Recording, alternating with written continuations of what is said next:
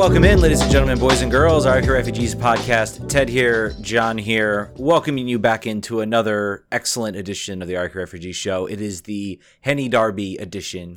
John out here repping his very unfortunate Forward Madison kid. I'm out here representing my team in Richmond. That's on Wednesday. We got no DC next week. No Spirit next week? Do we have Spirit next week? They play Portland. I believe it's next weekend. There we go. Okay, so they are not affected by the international break. SCM, is this a USL League One podcast? It is a Henny Darby week podcast. Let's just say that. All excited for the Wednesday game against Forward Madison, which is a little bit disappointing. It is the only time that I will ever brook a League One discussion. This is it. This is the time we're making it happen. Yeah, we're all out here repping it. But yeah, John, how was your weekend, my friend? I hope it was well. Yeah, it wasn't bad. I think made a little money on DC United on the weekend. That's always good. And then I really thought I was going to see some goals at Audi Field on Sunday. Really should have, and we'll talk about that later. But overall, pretty good, pretty decent soccer weekend. Yep, pretty decent. I refereed 2 games out in blistering heat. How you feeling? Are you loads of fun? Are you rehydrated? I'm alive, which is I think is the most important thing to talk about. Saturday was really bad. Sunday it kind of cooled off a little bit. It got the cloud cover sort of rolled in and kind of made it a little bit easier towards the second game I had to do. And it was little it was like U11 travel, which apparently they do. I did not know you could do travel that young, but I guess you can. But let's jump right into it. Let's talk. We're gonna start with DC. If you wanna get on the show, talk Spirit. We're gonna first talk a little bit about the about some happy news before we get into the distressing news, I guess you could say, or maybe the on the verge of resolution news. I think is maybe what we're talking about it. But we're going to the only thing John can do to make Ted more mad is bring green sauce for the pupusas on the show. I don't know. It's true. I think I'm kind of over his. I don't know if I'm over the green sauce yet. But I'm kind of over the Forward Madison trolling that he does on a regular basis. Well, you see, Ted, they have a New Jersey where they have a QR code where you can buy someone a beer, and I feel like just for that, I almost bought it. I had it in the cart. I was like, this would make Ted slightly annoyed. I kind of want to get it, but $80 to annoy you is, I think, maybe not the price I want to pay at this exact moment. There's a limit. Right. There's a limit. All right, let's get into DC. DC United 3-1 victors over the Philadelphia Union. Finally. I still find it funny. I want to go back and watch the 2017 game because that was when DC was bad and somehow we beat Portland. I don't believe it. I don't believe it at all. But DC United picked up their first victory against the Philadelphia Union 3-1. Let's start with right off the bat. Now let's start with the thing that's bad, which was the fact that the game was not on TV because there was this. Hold on, let me check my notes. Washington football team. I've never heard of them. Never heard of them at all. Now occupying not one but 2 channels on NBC Sports Washington. So they did not broadcast the game. Was only available online. I recorded the encore because I was at the Kickers game, unable to watch the game. I think the second half was on CSN Plus. I think they put it. Yeah, it was. But still, it was. The second half was there live, and then they did the encore. But the encore also cut out part of the game, which is not fun. Not great. So I was not happy about that. Watching my recording, something like I get like 15 minutes in, and we skip to like the 20th minute, and the and the first goal. And then the first goal for the Union. But DC got off to an absolutely flying start in that first 10-15 minutes. They were just all over the place, attacking. Yordi Reyna, let's talk about him. And let's too note that this should have been the Bill Hamid return game. It should have been. So Bill Hamid came down with COVID. He's vaccinated, mild symptoms, should be fine, but was going to start this game. And then I think we heard about maybe an hour and a half before kickoff time from Goff that was not the case. Then there was a little piece of me that was like, this is the Chris Seitz game. They took a picture. Chris got a picture taken of him walking into the stadium. This is it. Nope. John Kempin rolled out there again. So this is his first. I think this is his first. Am I right? This is his first win since he's come back. I think it might be. But there was a draw in there. You talking about John Kempen? Since the first win? since this most recent Hamid injury. Well, he played a majority of the Columbus games. I don't know if you want to call that he came off the bench for that. Almost game. gave that away. Almost, but yeah, it is his first win. He didn't really have a whole lot to do in this game. I remember a couple saves he had. So this wasn't a game where he saved us, so to speak. This was a game where DC just dominated Philly. Really, the midfield, both Russell Canouse and Junior Moreno, I thought were excellent, sort of stopping the Union midfield from getting going. Defensively, they were great. Obviously, Birnbaum gets the knock with the own goal. I don't know if you could blame him too much. It kind of comes across his body. He tries to make a play on it, and it's just kind of an unfortunate play. Don't think you can say much on it. But attack wise, I mean, this team was flying. It was one touch passing. It's almost become. I feel like when I've watched DC over the past 10 years, those moments always stick out when you could see them passing and moving. And this was the time I was kind of sitting there watching it, and I'm like, this is becoming regular. Like, this is becoming like, it's only fun when they score it now. It's no longer like fun to see them do those. It's still fun, but it's no longer like edge of your seat because I just expect it now. I expect this team to make passes, to do things. And Yordi Reyna was by far the best player out there on the field, 100%. So Yordi, it's interesting. So Yordi, after he scored previously in the game prior, he played amazing afterwards. So basically, he is a player that if he can make a positive contribution in the beginning of the game, after that he's gonna fly. And I think it's interesting because the only other thing we really remember about Yordi from his half season last year was that he injured a guy and then fell apart and then was basically no good for the rest of the time he was there. So like he had a reverse action. But now he scores a goal in this game off of a rebound from an Ola Kamara header from inside the 6, puts it away. And then he starts dribbling past people. He is saucing it up all over the left wing. He is playing with hyper confidence, and now he's got 4 goals in his last 5 games. Maybe I think he's made Team of the Week twice. Yeah, he was on the bench for the Team of the Week this time, but yes, and so that's So that is, I think I had written him off as a function for the rest of the season based on his salary, based on his contribution level, based on his confidence when he got on the field. But really, he looks great when he plays with Edison Flores. Like they're not having. It's not like a Lucharu situation where they need each other to contribute because Yordi has been playing well even when Edison wasn't on the field so far in this last maybe month and a half. But they do find themselves pretty quickly, and they do have a very good chemistry.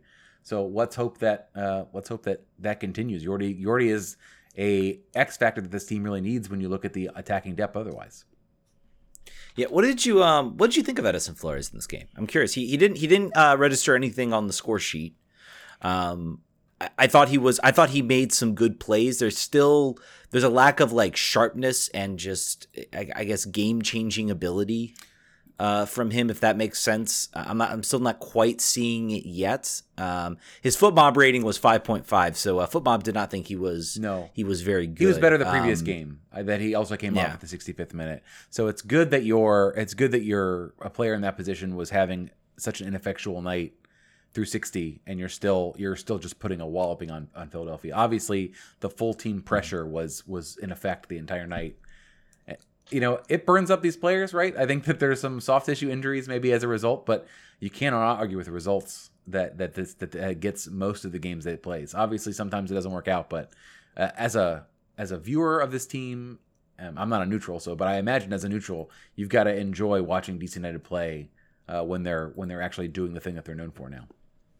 Yeah, it's fun. It's fun to see the team have an identity, and I think we've talked about this. I think it creates a conundrum. I think for when we're pretty much certain that Areola is going to come back.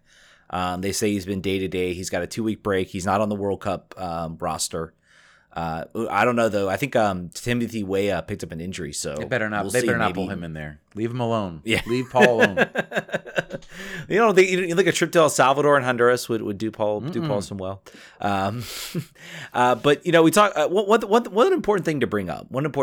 So as much as we've talked about this team, one factor of this team has been they haven't been getting too many draws. So they're winning games. They're obviously 9 wins, 10 losses. So they're still, you'd like to see that maybe be bumped up a little bit. But I think, maybe this aggressive style is paying dividends in MLS because the wins is the first tiebreaker. Total wins is first tiebreaker. So I almost they're almost in a better spot where if they're tied on points with Orlando, Nashville, Philadelphia, Montreal, they right now have the upper hand over them because they have total wins. They have the wins column. So I think that's something interesting to kind of keep an eye on. This team, we've lamented some of this team, giving games away, and that's not good. If you're in a position where you have a draw, you should take it. And you should finish out that point. And it's not necessarily a good thing. But I think the style of going for wins is causing them to pick up wins where maybe other teams maybe settle for a point. I think about the Columbus game. That's a game where they went all out aggressive. It worked, and they could have played conservative. Probably most teams would play conservative in that sense, and they picked up a win, and that's a big win for them. So we should also talk about the Abila rope-a-dope goal that he scored to sort of ice the game. We've all have seen the replay by now. He was the only, I think you said it on Twitter, the only person in the stadium that doesn't think maybe at the moment he was offside was the AR or was the linesman. And it was the most funniest goal ever. He played that to his advantage. He just he did an okey doke is the only thing I can think of to say. Basically, he just did a 5-star skill move for no reason with his back to goal, and then outside boots, right foot, Ricardo Quaresma style into the net to ice the game to make the margin 3-1. Yeah. Abila is now second in the league in goals per minute, behind Kamara goals. So that is Minnesota United was very, very smarmy about that move for their fans. We're very much like, good luck with this guy. I don't know if he's going to work out. He's kind of sucks, and he's looked okay. I think that Losada knows that the way that you have to deploy this guy is like super sub, like 15, 20 minutes. Mm-hmm. He's not gonna have the legs for it, but maybe he can make something happen at the close point. But and I think it more sticks to the mind. There are a lot of players that get, it's sometimes justifiable. They get written off when they get traded or something happens. Yordi Reyna got written off by Vancouver fans. They're like, good luck with him, and written off by DC fans, and and podcasts and podcasters, and podcasters. I think Albia is sort of the same thing. It wasn't a right fit. I think there is something to be said, and I'll have to look at Minnesota's. I think Minnesota's going to struggle if they bringing in Latin American talent with where they live, unless you're able to sort of surround them. I'm not convinced Adrian Heath is as good of a coach as maybe some want to make him out to be, and I think maybe it's just an environment that didn't suit Albia, and then he comes to DC. There's a much higher Latin culture on the team. There are 900 Argentinians just hanging out, drinking mate. So I think you're right. You have an Argentinian coach who probably maybe at some point they've had interactions at points, and that can make the difference. That can make you more. Was it dazed? Porpa says Heath is Heinze with results. We'll see. I feel like Heath's shtick is going to eventually run out. With Minnesota, we'll see about that. Let's bring Rich on here to talk about this game here for a few minutes before we get into the spirit. Yeah, Rich, what you thinking? What's on your mind?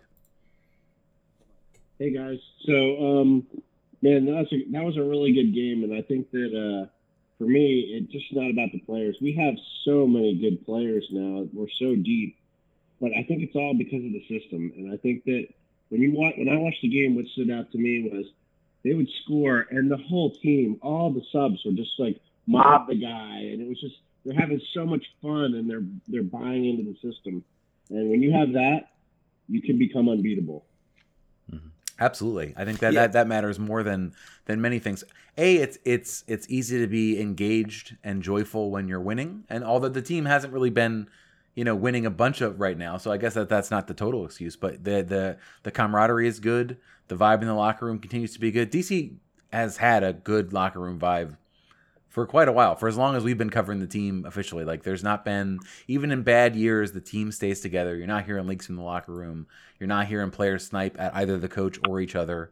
On the field, generally, you're not seeing a lot of disagreement. So I think that they're just generally a agreeable group of guys, or at least professional, that they can sort of keep their disagreements out of the public. But right now, Rich, like you say, they are all bought into the system. They're bought into their roles in the team. There doesn't appear to be anybody that's, vocally talking about that they think they should be doing X or Y or playing more minutes or whatever else. It's just been, everyone is bought in to try to get where they can get with this roster that they have built. Yeah, but they also, the funny thing is that this style seems to work for MLS. I've been saying it for a long time, is MLS defending sucks. And it's the same thing with the national team. You should be attacking, because more often than not, you're going to score. The team that scores the most goals is going to win. And you can even see it when they lost these last few games. They didn't seem discouraged. They seemed like, we can score, and they just kept going. So I think there's something to that, and I think that this team has something special in terms of the attack mentality. And like, I agree with you. Like, Flores didn't seem like he had it totally, but he still contributed. He was big part of the pressure, turning them over in their own half. They couldn't get the ball out of their half the first 20 minutes, although I couldn't see it on TV. Right. Yeah, and I think the most important thing, the most interesting thing, I think, was a stat from Matt Doyle. This team has had the highest expected goals turnaround from 2020 to 2021 of any MLS team ever. Now, again, it's a smaller sample size in 2020, but still, it's been and you're right about, I don't think necessarily MLS defending is terrible. I think if you follow the money, you can see why maybe the defending in MLS it is a lot about the top end talent in the attack. When you've got $3, $4, $5 million players versus $300,000 defenders, you're going to have some lopsided results in a lot of games. We saw, but hey, it makes the league entertaining. That Dallas Austin game was absolutely nuts to watch. So Goal fest. Rich, thanks so much for calling in, man. We really appreciate it. And thanks for giving your thoughts. We always have a good game right before international break. That's how we do it. we beat Inter Miami in Miami, sort of like, we got this thing, and then there's time off. That's what we do. But we promised that we were going to talk Spirit, so we should do that. So we're going to talk about the game also. There's less to say about the game. I think there's some stuff that happened at the game. I believe Angus is going to call in a little bit and talk about that. But the amount of news out of this team off the field in the last 3 weeks is bananas. I think it's 3 weeks. Maybe it's 2 weeks. Maybe time has folded in on itself. But the biggest hammer to drop today was a article on the Washington Post. But this is, I think, joint byline of Molly Hensley Clancy, who was the writer of the previous story that came out, that the Richie Burke firing / whatever we're currently calling it, and Stephen Goff also sort of contributed to this post.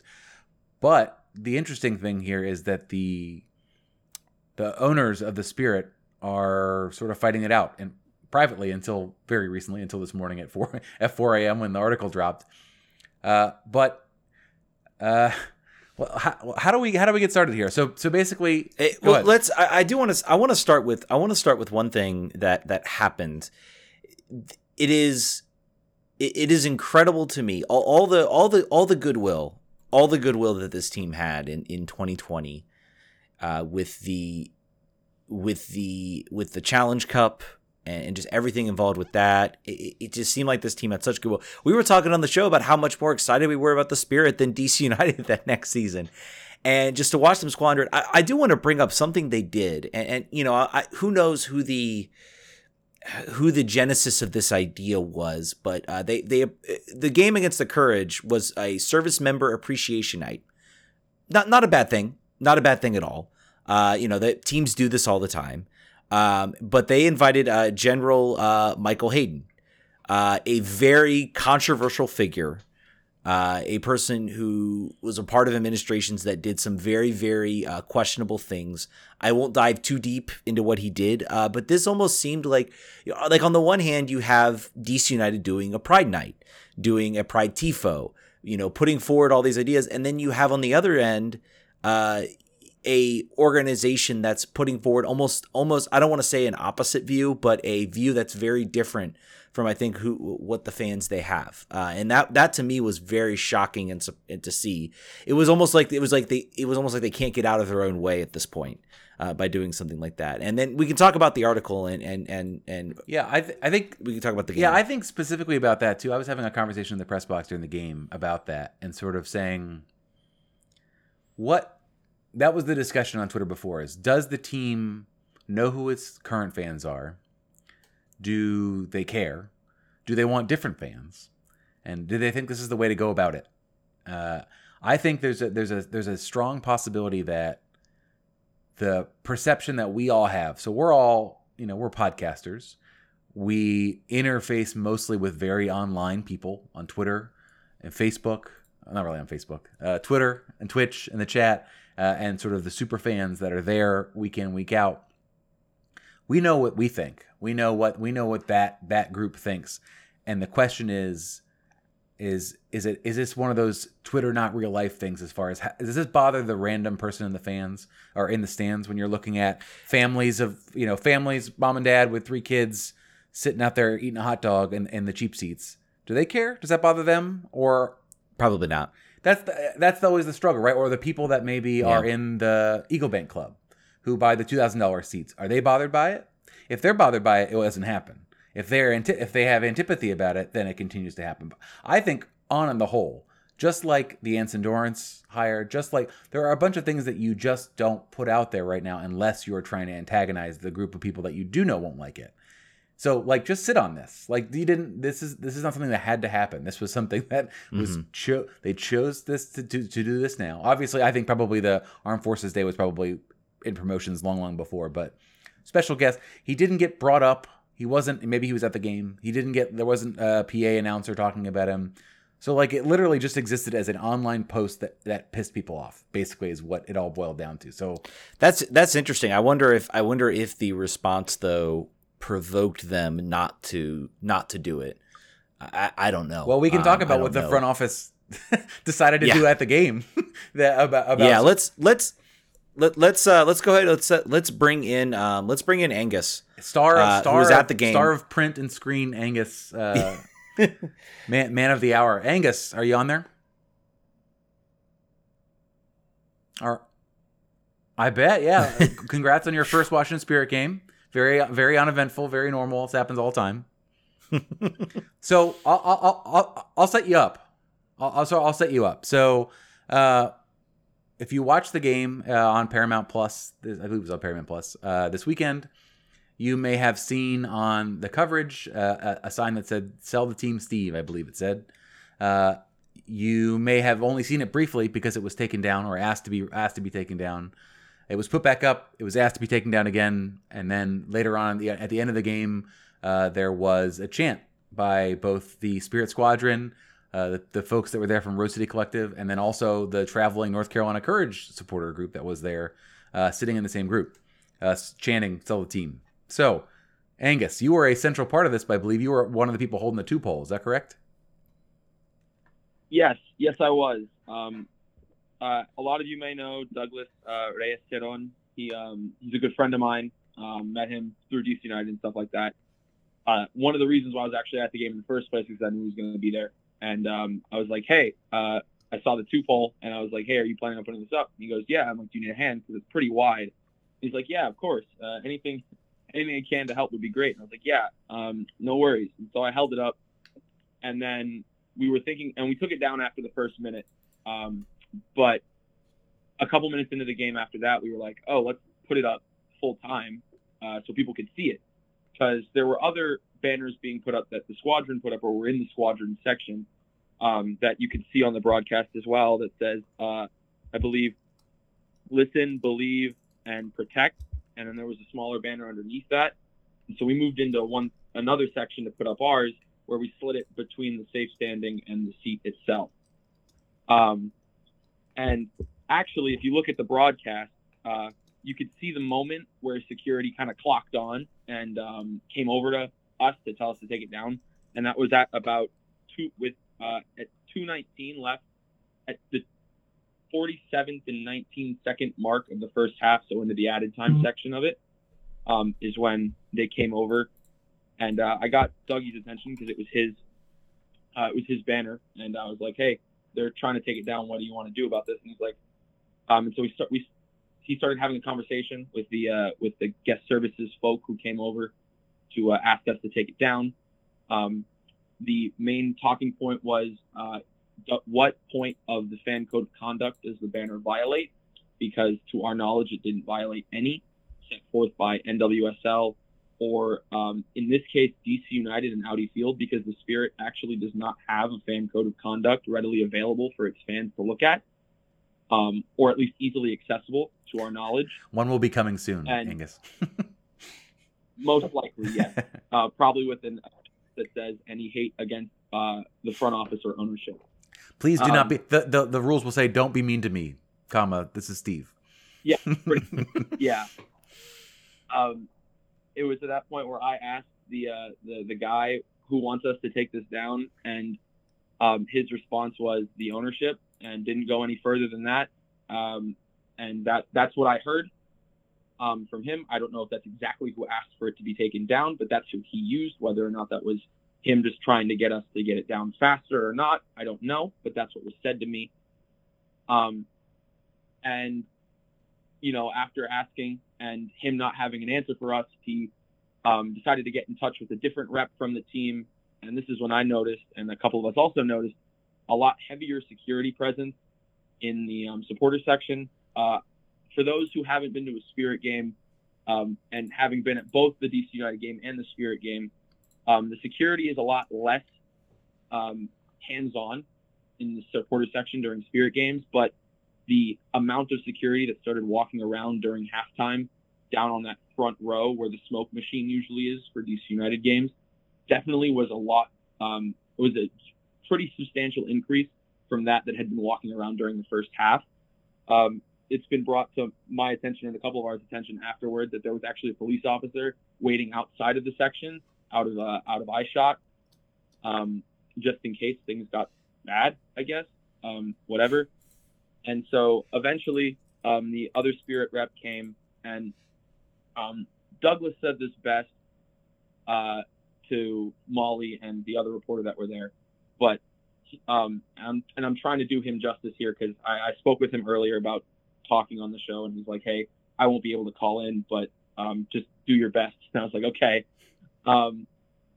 So from what I remember, he said to them that the reason it was taken down and the agreement that was brought in place was that we would display it for the first minute of the second half and then take it down, mainly because there are good people in the organization that we do want to protect, and we don't want their jobs to kind of go away because there are connection with the front office. And we've already seen that connection can kind of get squandered really quickly under this ownership group, you know, for whatever reason you might want to take. And so we wanted to kind of make sure that there was still a good relationship, or at least a relationship between the fans and the front office, because we don't want to alienate anyone. The sell the team chant was also an idea of both Douglas and I at the end of the game. I talked to him about it because they took our sign down, but like, how are they going to kick out an entire supporter section with like 2 minutes left to go? And there was it's a friendly group between us and the Courage supporters who were there. And we asked them if they would please stand in solidarity with us. And they said, yes, of course, anything you need. How would you want to do it? And so they actually brought over their whole group, and they brought over a drum, and they all joined us in our part of the section to do that chant. And yeah, it was an experience for sure. It's quite funny because I've heard and seen a lot worse being said about ownership and the front office at DC United games, and being chanted out of the DC United supporters section to no response from the front office or ownership. Yet a banner that has no real that has nothing that nothing violates gets such a large uproar was interesting. Clearly, it struck a nerve. I think the reporting that came out this morning about the fact that there were previously already discussions underway for Steve to sell his shares to Michelle Kang. Almost an agreement sort of in place already to do so, and then he sort of backed out at the last second and dug his heels in and didn't want to do it. Clearly, the suggestion to sell the team is in the front of his mind. He's very touchy about it. I think too at the last Spirit game, I think someone sort of popped out at him with that sign, like in a hallway, like someone had like a gorilla sign and showed it to him. So somebody else did have a lot smaller of a sign. I forget exactly who it was, but I did see them at the game and then later on Twitter as well.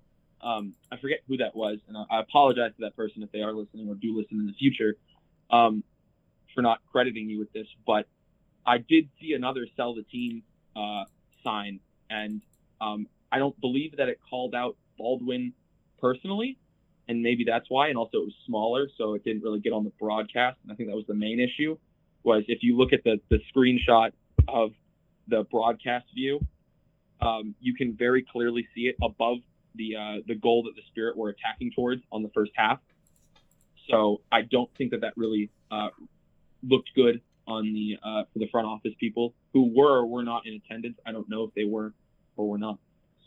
But yeah, I don't want to steal any thunder from like the Squadron or like Rose Room Collective, because like again, I've only been to one game and I was just helping out a friend, and this is just what ended up happening. But I really do like appreciate all the work that they're doing, and if you do want to get out to a Spirit game and do want to support this kind of movement, please do. I highly encourage it. Good atmosphere.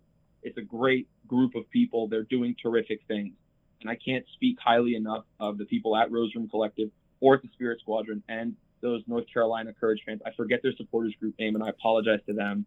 The Uproar is the name. Yes. For what everyone did yesterday at that game, to basically support one of our own was pretty terrific.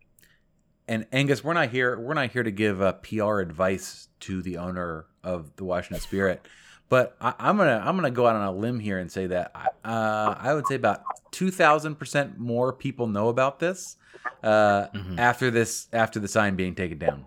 You got press in the Post, you got press in where a whole bunch of places, right? I thought I saw some other sort of larger national publications. Yeah, I think it's Defactor. They wrote a piece about it that I believe it was one of the two people who were at the game. And by the way, Molly was just at the game to be at the game. Like, she wasn't even there as a story or anything. She was there as a fan and just enjoying herself. And then she saw the banner, and then she saw the little kerfuffle going on. And so she actually came up with like food from the concession stand in hand, because that's what she was doing beforehand. Like, she had like a hot dog and fries and was like, "Hey, what's going on here?" And that's how that happened. So that's how the media really got a hold of this. And I'm glad they did, because it is pretty important. And like Goff's article today, the one that came out detailing more of like the Burke allegations and stuff like that, pretty much shows that, I don't know, there wasn't exactly some nice things going on behind the scenes in terms of that hire. And if all of the claims are true, he probably shouldn't have been in the job to begin with. So I can really only put that on the guy whose kid Burke coached, right? Who put him in power in the first place. Yeah, we're getting a lot of ideas here in the chat about potential Spirit sponsorships with edible arrangements, which I think is great for those of you who know what that's about on Twitter. But yeah, Angus, I think you've done a really good job here of describing it, and also making sure that everyone knows that this was a team effort in the stands. And I don't imagine that it's going to stop. I think that for me personally, I feel like we're approaching a tipping point here for this. The number of stories that are coming up. I think now the league is going to have to probably come out a little bit more, put their weight around a little bit. And I also think that the investigation into Richie Burke's termination, or the allegations around the termination, I think it's probably going to come out here pretty soon. So keep at it. The show is pro this. I would say we're pro this movement, Ted. We agree. Mm-hmm. Yeah. So yes. I think this is a really great sort of thing to see. You're keeping the pressure on, and it seems to be maybe making results here pretty quickly. And I think if DC United fans thought they could do this, they would have done this already. I don't think it worked as easily for DC United. I think there was obviously extenuating circumstances here for the Spirit. But Ted, did you have any questions for Angus? No, I just appreciate the work Douglas and him did, and in showing in a respectful way. I certainly appreciate. I'm somebody who gets on the people that yell at the DC United Twitter handle or a team's Twitter handle. So I think respecting the people who work there, and we've had relationships with the Spirit Media people, and they've all been fantastic. I mean, we have not had a bad experience with working with the Washington Spirit, but there's a larger thing going on with this team, and it comes from the owner. And I think you guys did an excellent job, and I think the way you guys handle it, as respectful as possible. It's a shame that the man at the top wants to act like Dan Snyder, basically, is what I'm going to go ahead and say it, since I don't have any other comparison to come up with. No, that's exactly what I was thinking, and that's exactly what I've been thinking for a little while now. And that's one of the reasons why I did get involved. Again, this is pretty much I want to give credit where credit is due. This whole thing was Doug's idea. I was just in the right place at the right time to help out a friend, and then when somebody wants to mess with my friends, I don't like that, especially when they've done nothing wrong. And I'd like to point out that you are correct in your statements as well, so that everybody's clear here. There are plenty of good people in this organization. We do not dislike those people. The reason the banner was brought down is because we have sympathy and empathy with the people who are in the organization, who do try to do their best and do try to make this as good of an experience for everyone and to try to include everyone. However, there are certain people at the top that were called out in the banner that we do not agree with their actions currently, and have not agreed with their actions since a lot of this reporting has come to light. Yeah. Angus, thank you so much for calling in, man. Really appreciate it. And you're always a pleasure to have on the show. Call in anytime. Enjoy the international break, Angus. Of course, guys. Yeah, I will. We've got some folks here in the chat who would like us to buy the Spirit. I encourage. We'd love to do that. I think it would create. I don't think I could credential myself at that point. I also believe that we need a minimum threshold of $20 million net worth. So we're very close. I think we're right on the edge. I think if we get a few more Prime subs this month and some new Patreons, we're very, very close. So consider that. Yeah, and I want to add some thoughts. I really think we talk about the incident that happened with the service member appreciation event, and then the person they brought on to that event. You're like, well, does anyone does mom and dad and the family in the stands care? I will tell you that actions that Steve Baldwin took at this game to silence fans who were critical of him and his ownership of the team, that might cause people to investigate. That might cause people to then look. They see "Sell the Team Steve" and they're like, "Who's Steve?" Then they do research and they read about Richie Burke, and I'm like, "Oh my goodness, I had no idea this was going on." And then they're less likely to want to support the team in the future. And then the banner gets taken down. They read the articles. I mean, that can have an impact. Maybe not a big impact. There are people I'm seeing that they say they bought season tickets and they're not buying them next year. At least one person. Again, I know that's not everybody, but I mean so. One thing to bring up too maybe is, sorry, you're laughing. I'm laughing. What's the chat. No, the chat is having a fun time with getting us 20 million. I'm sorry. Donate more Prime subs and get us. If you gotta get us to 20 million, we will certainly consider buying this. The scarves just got a little bit more expensive. I think we need to maybe make them about $100,000 to $250,000 a piece to make it there. But one of the more interesting things has been, and one of the stories maybe that I don't think is really being talks about, is the attendance at the games. I mean, when this team did this, and now again, it was it was a sort of special event when they went from the Plex to Audi Field and they had build up and everything. Now they're playing more games there, so people have kind of a choice on, and maybe that's impacting things. But I mean, do you think incidents like this are affecting attendance? Is it something else, or like what's going on? Because this team played at least a couple games at Audi Field and they sold out 20,000. And I don't think they expect to do that every game, but I think you would expect them to maybe at least get halfway there. You know, is it the selling of the players? Is it the players who are no longer there? Like, you know, Rose Lavelle's not there anymore. She was a star of the team. You have Kelly O'Hara, who I'm not going to say is not a big star, but she's certainly not at the level of like a Rose Lavelle. What do you think the situation is? We were talking about this too before the game about what break even is for this team at Audi Field, because obviously they were probably hoping to get more like the attendance they got when they only had 2 games there. Obviously, that was sort of the motivation for doing this. I think COVID is obviously a big part of it, but if you look at DC United, right, like they're still getting pretty good attendance, right? They're not sellouts, but they're decent. They're sort of pre-COVID levels as far as attendance, even though it's hot in summer. But I don't know. I really don't know what the real challenge is. The attendance at the Loudoun games are decent. They're around 4. They're like 3 or 4. And I think the capacity is 5.5 maybe there. It's something to look at. You know, I think one thing that came up in the article that before Baldwin backed out and didn't want to sell, Kang had brought to him a number of issues with the team, things that needed to be fixed. It sounded like money. Also, to me, my reading of it said financial health of the organization is something at play here, which you could understand. There's a lot of things, if you look at the team, you can understand that's like if you try to buy merch from them and realize that there's some sort of weird rigmarole you got to go through to do that.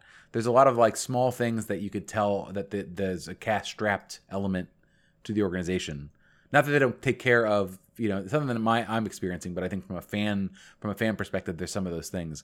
So I think that's part of it. I think if this team does get sold or Kang is able to take over a majority share or more of a share, I'm wondering if that the kimono gets opened a little bit there to say, you know, here's what we need to do. We made this move. We're splitting between here and Segra.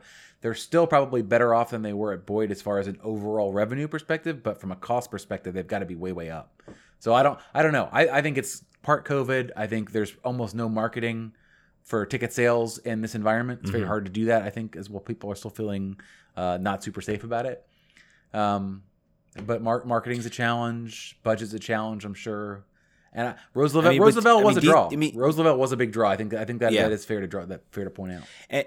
And you have to hope, you know, I think you have to hope you have 2 up and coming stars that once we have this cycle, we start, you know, gearing up for World Cup qualifying, a player like Trinity Rodman or Ashley Sanchez start getting call-ups, start getting appearances, that they can sort of become that draw for this team, because they're very talented players. And now, you know, the team just locked down Ashley Sanchez to a long-term contract. Now, you know, the nature of in WSL, things can change very, very quickly with trades, but it is good to see the team, you know, committing to a player that early. So I think a lot of things. I think there are a lot of things that could change that could get the team more out there. I think you talk about. I think the team needs to realize that utilizing people like the Spirit Squadron, utilizing people like Rosaloom Collective to be that avenue to reach out to fans, to bring in soccer fans and create an atmosphere at that stadium that can really boost you, regardless if it's at Loudoun or at Audi. And I hope if ownership does change hands that they're able to finally push the team to say, play it Audi. We're playing it Audi. And also look at so if you look at the breakdown of the ownership right now, if you can do math, Bill Lynch owns 30%, Baldwin I believe owns 35%, and then Kang I believe owns like 34.9 basically. So you're pretty much at 100, right? I think there may be another minority owner in there as well. And then you have Ovi and the 7,000 other owners that got brought in. Clearly, similar to LAFC, these are owners. There's like a fractional share of an owner situation. I'm wondering if they're able to sort of leverage their megaphone, their brand positioning, all of those things to sort of either encourage a sale or also like maybe say, this is my opportunity to maybe make a bigger, maybe get a. Ovi is the one I'm thinking of. So Ovi was looking at this originally in the interview, was like, I'm thinking about my business after the fact. I'm thinking about diversifying as I'm getting older in my career. Like, buy 5% here, Ovi. Like kick in some actual money here, and then you have a voice at the table versus the situation right now where there's only 3 voices, and one of them apparently is the loudest voice. Morty, the comments again, great engagement here on the chat here. Morty Renee says when we were talking about why this is happening, or why there aren't great crowds, is that she feels like there's no marketing happening except the people who already follow on Instagram and Twitter. And to that, I would say, yes, I know RFK Refugees does that, but what about the Spirit? we have a similar challenge. And also, Doug says the Spirit front office is not supported enough to do their jobs. Look at the number of ticket salespeople there are there. If you look at the number of NWSL staff there are there, you want to talk about a skeleton crew operation. It is very much I forget the stupid phrase. I had an old boss that used to say something, cook and bottle washer and something. Basically, it's a dumb old person saying that means that it's a guy who does 9 jobs. And that's happening at NWSL, the league itself. It's happening here at this team. It's happening in DC United too, but to a lesser extent. There's more. DC United's turned that around. Yeah. I think they're starting to turn the corner on that. I don't think there's as many people doing multiple jobs there. But I mean, it's the nature of an operation. I think like this, and I don't know. You change that with more investment. Maybe Michelle Kang gets majority chair. She comes in and she says, no, I want to invest a lot in this. I want to put, money towards this. I want to hire more staff. I want to get more marketing. I really want to give this a full chance. I want to, convince DC how much money is it going to take for us to just play at Audi Field full time. You guys already are going to have a W League team coming. You don't need us there. We're clearly deserve to be on a real field, in a first division class stadium. We'll see. I think this could be, it feels like we're nearing that rock bottom where things start to maybe turn around, and maybe something happens this week.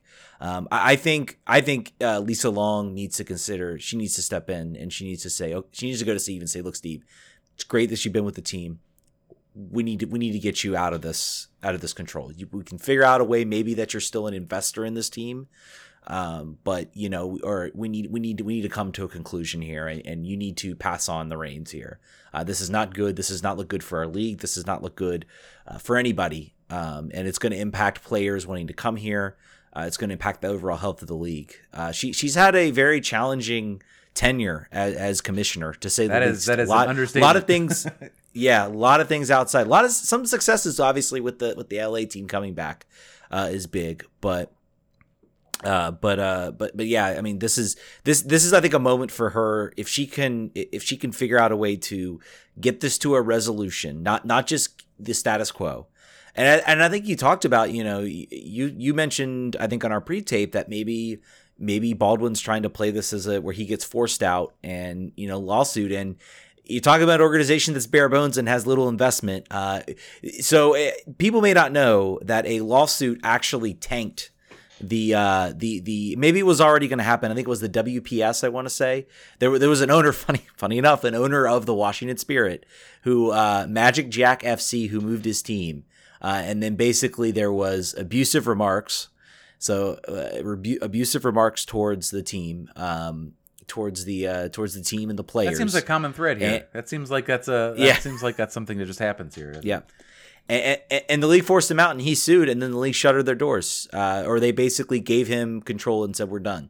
That was the end of the WPS as an organization. So this is not new to women's soccer, and the NWSL has been able to survive and exist. And right now, that is a huge success story for this league, because there have been a lot of leagues that have come up and have folded very quickly. Yeah.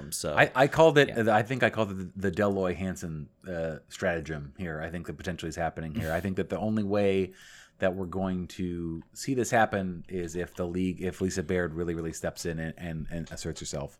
But we'll see. I think I'm trying to find that owner, Dan Borislaw. That's the guy. Jeez. He is worse than Steve Baldwin, guys. Go do some research.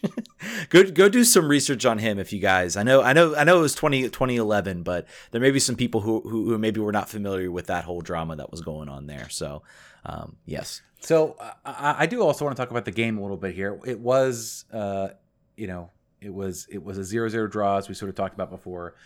As the game started, before the game, it was sort of a question: is can the Spirit come out the same way they did against the Courage when they beat them 2-0 during the Olympics break, when there was no Debinha, there was no Lynn Williams, and there's no Abby Erceg, or Abby Erceg was there in the Olympics game, wasn't actually here for this game. But that was a game where the Spirit came out, really dominated them coast to coast from the start of the game to the end of the game, dribbling past everyone. Ashley Sanchez had a fantastic game.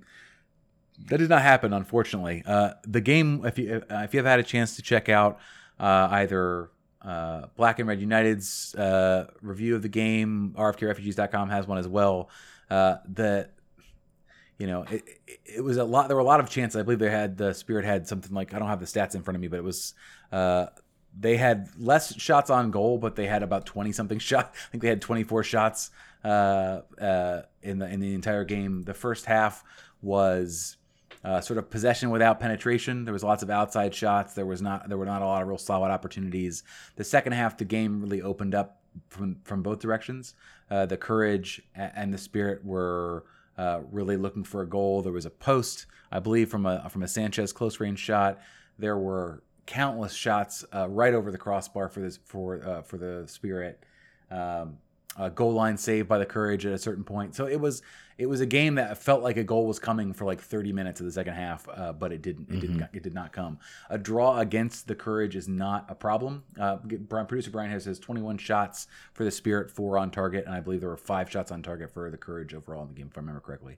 But it was a game that they would have liked to have won, and they probably should have, I think, based on the run of play.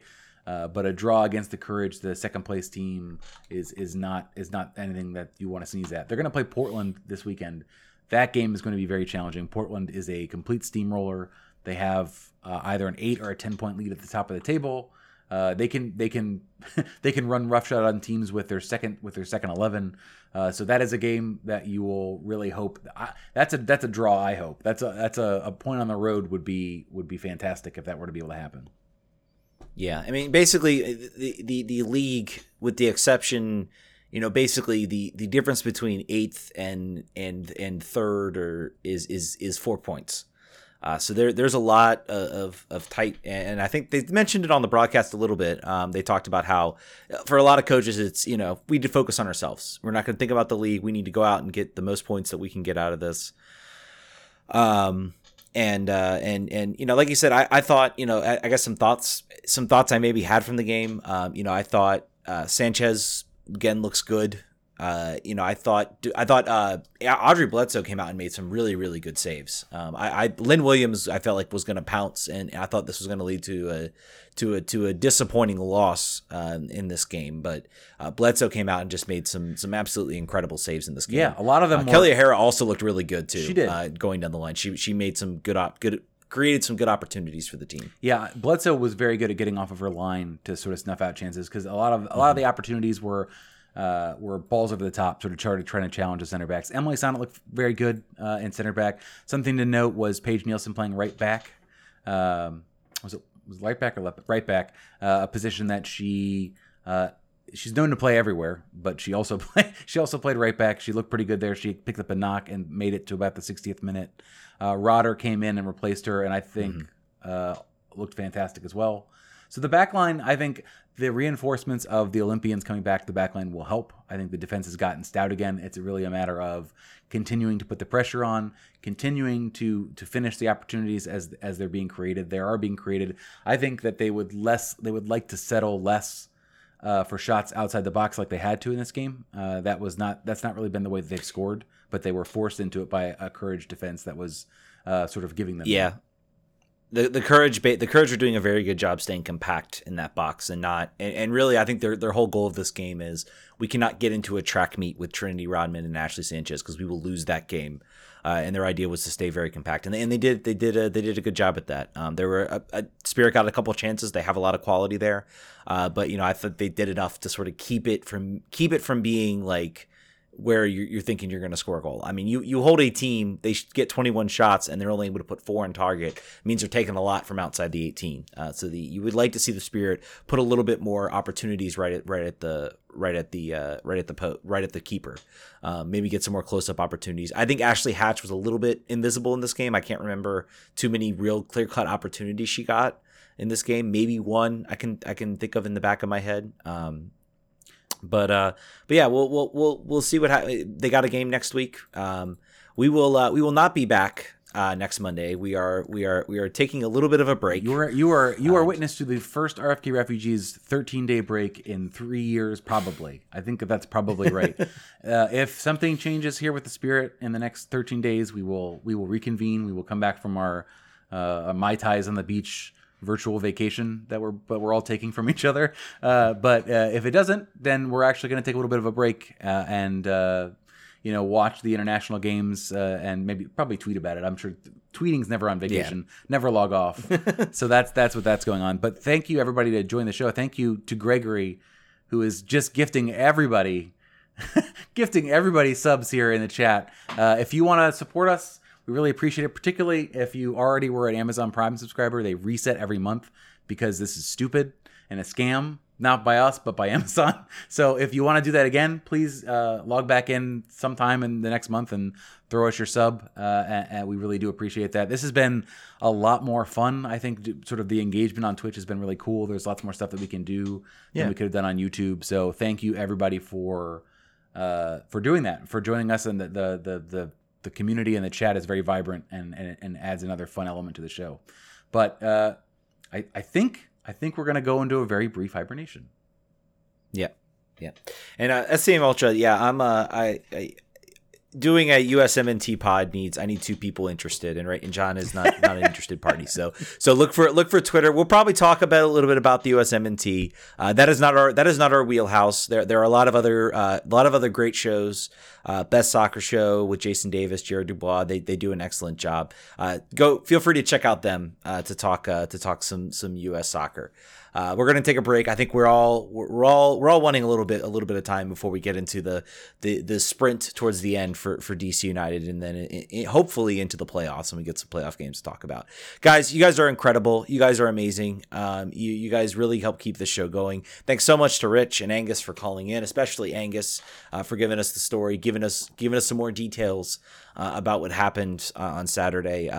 Hopefully that we get some positive news related to the Spirit. Hopefully the positive news continues for the DC. I think you know what, I could handle the US losing all 3 games if Paul Arriola, Edison Flores, and Andy Nahar all come, or I guess Paul Arriola gets healthy, but Edison Flores and Andy Nahar come back healthy. Wrap them in bubble wrap. That is my number one. That is my number one thing right now. If any of them get injured, I am not going to be a happy camper. It will not be a fun vacation. Anyway, guys, thank you so much for listening. You guys are incredible. We will catch you guys in a couple weeks unless things change. Vamos.